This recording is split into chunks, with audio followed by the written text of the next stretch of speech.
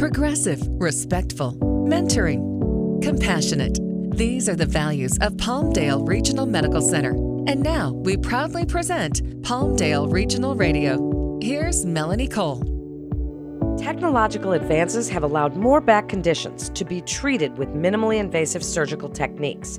Today, we're talking about minimally invasive lumbar spinal fusion, and my guest is Dr. Tyler Carson. He's a neurosurgeon specializing in minimally invasive and complex spine surgery. He's also a member of the medical staff at Palmdale Regional Medical Center. Dr. Carson, I'm so glad to have you join us today. It's such a pervasive problem in the country today, back issues. What are some of the most common causes of back pain that you see? What is the first line of defense? And what are some non-surgical approaches that you might like a patient to try before you discuss surgery? Whenever I see a patient in my clinic and they come for typically low back pain, and that's sometimes with or without radicular pain or leg pain, sometimes called sciatica, the first question I ask them is always, what treatment have you tried so far to treat your problem? I like to exhaust all non-surgical treatment methods before we end up discussing surgery. So that would be things like physical therapy with lumbar traction, stretching exercises, medications, and spinal injections to target the area of possible dysfunction of the spine. So those are the methods I look to treat with before we end up discussing any surgical treatments. Okay, so you try these types of techniques first, then maybe they're not working for the person. So tell us about spinal fusion. Why would you choose this procedure? What goes into that decision-making process? Spinal fusion is a tough decision to make for any patients. Anybody's ever researched it online, they'll hear good and bad stories about spinal fusion. The goal of spinal fusion is to prevent any motion at a particular segment of the spine. And the idea behind it is that by preventing any motion at a dysfunctional segment, that can diminish the pain that the patient is experiencing from that joint in the spine. I'll see patients oftentimes with minimal back pain and more of a radicular leg pain. And in those cases, fusion is not really the choice surgery if there's no instability noted in the spine. And that's when we would choose a simple decompression like a laminectomy or discectomy to just remove the pressure off of the nerve roots in the lumbar spine. When I refer to instability of the spine, many times we're talking about mechanical instability. So when the patient's up and walking around, is their pain getting worse? And that is a telltale sign of mechanical instability as opposed to if they have back pain constantly, whether they're laying or standing or sitting. So before we talk about who might be a candidate, explain for the listeners, what does it mean when we say minimally invasive? What are the benefits to the patient?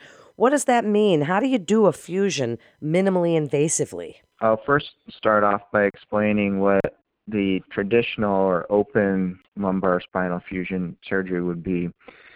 And that's basically where you're making an incision down the middle of the back. You're then cutting the muscles off of the bones in the spine to expose all of the posterior portion of the vertebrae. Once this is completely exposed and all of the muscle is dissected off of the bones, you would place pedicle screws into the bones along with rods that connect to the pedicle screws to stabilize the spine. And then at that point would place graft material onto the posterior portion of the spine to induce fusion of the bones. That can be alone, or sometimes that is combined with removal of the disc and placement of a spacer or cage, as well as more bone graft into the anterior portion of the spinal column to fuse that portion of the spine as well.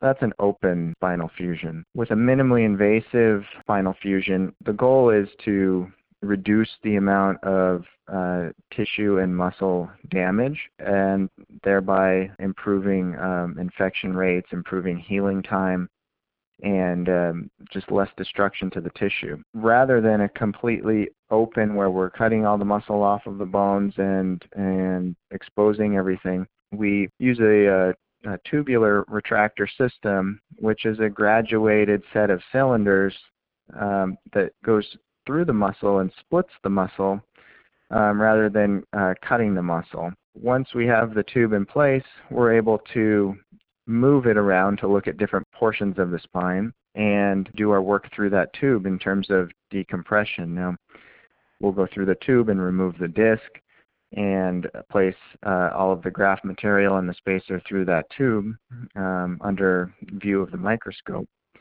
And then place screws and rods as well through the muscle rather than completely exposing the entire spine.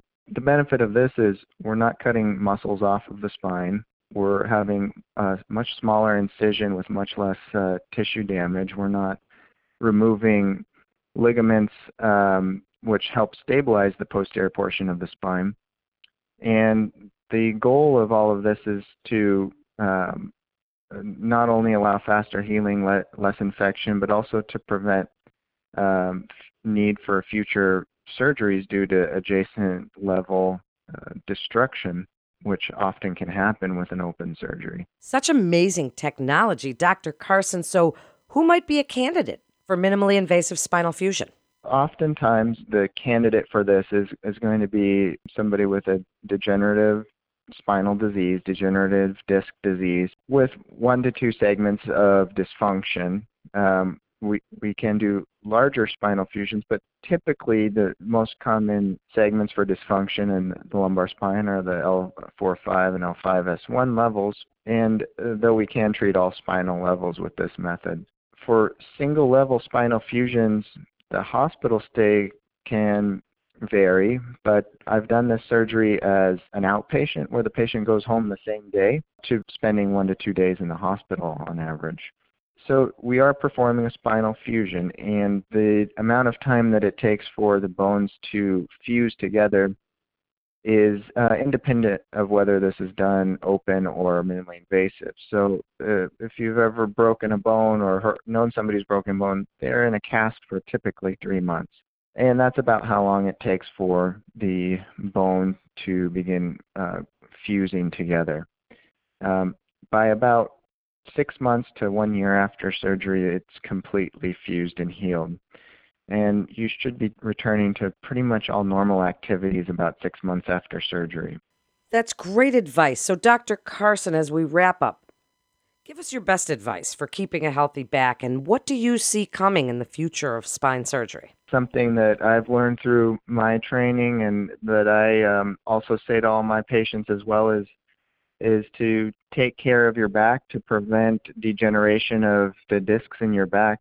It's very important to maintain an understanding of what you're doing to your back. So bending it over at the waist, twisting, and lifting heavy objects are all bad news for the discs in your back. We'll often tell our patients no BLT, no bending, lifting, or twisting. And that it will be the best thing to prevent further degeneration of your back. As far as what I see coming down the pipeline, we're trying even less invasive techniques, endoscopic spine surgery, smaller openings. One of our things that we're using a lot now is also lateral approaches to the spine to perform corrections of scoliosis and deformities in a more minimally invasive method than has previously been done. Certainly an exciting time to be a spine surgeon. Thank you so much, Dr. Carson, for joining us and sharing your incredible expertise and telling us about minimally invasive lumbar spinal fusion surgery. Thank you again. For more information on Dr. Carson and minimally invasive lumbar spinal fusion, please visit nsica.org. Or you can head over to our website at palmdaleregional.com for more information and to get connected with one of our providers. If you found this podcast as informative as I did, as fascinating, please share with your friends and family. You know somebody with back problems. They need to listen to these kinds of podcasts so that we can all learn from the experts at Palmdale Regional together. And don't miss all the other interesting podcasts in our library. Physicians are independent practitioners who are not employees or agents of Palmdale Regional Medical Center. The hospital shall not be liable for actions or treatments provided by physicians. Until next time, I'm Melanie Cole.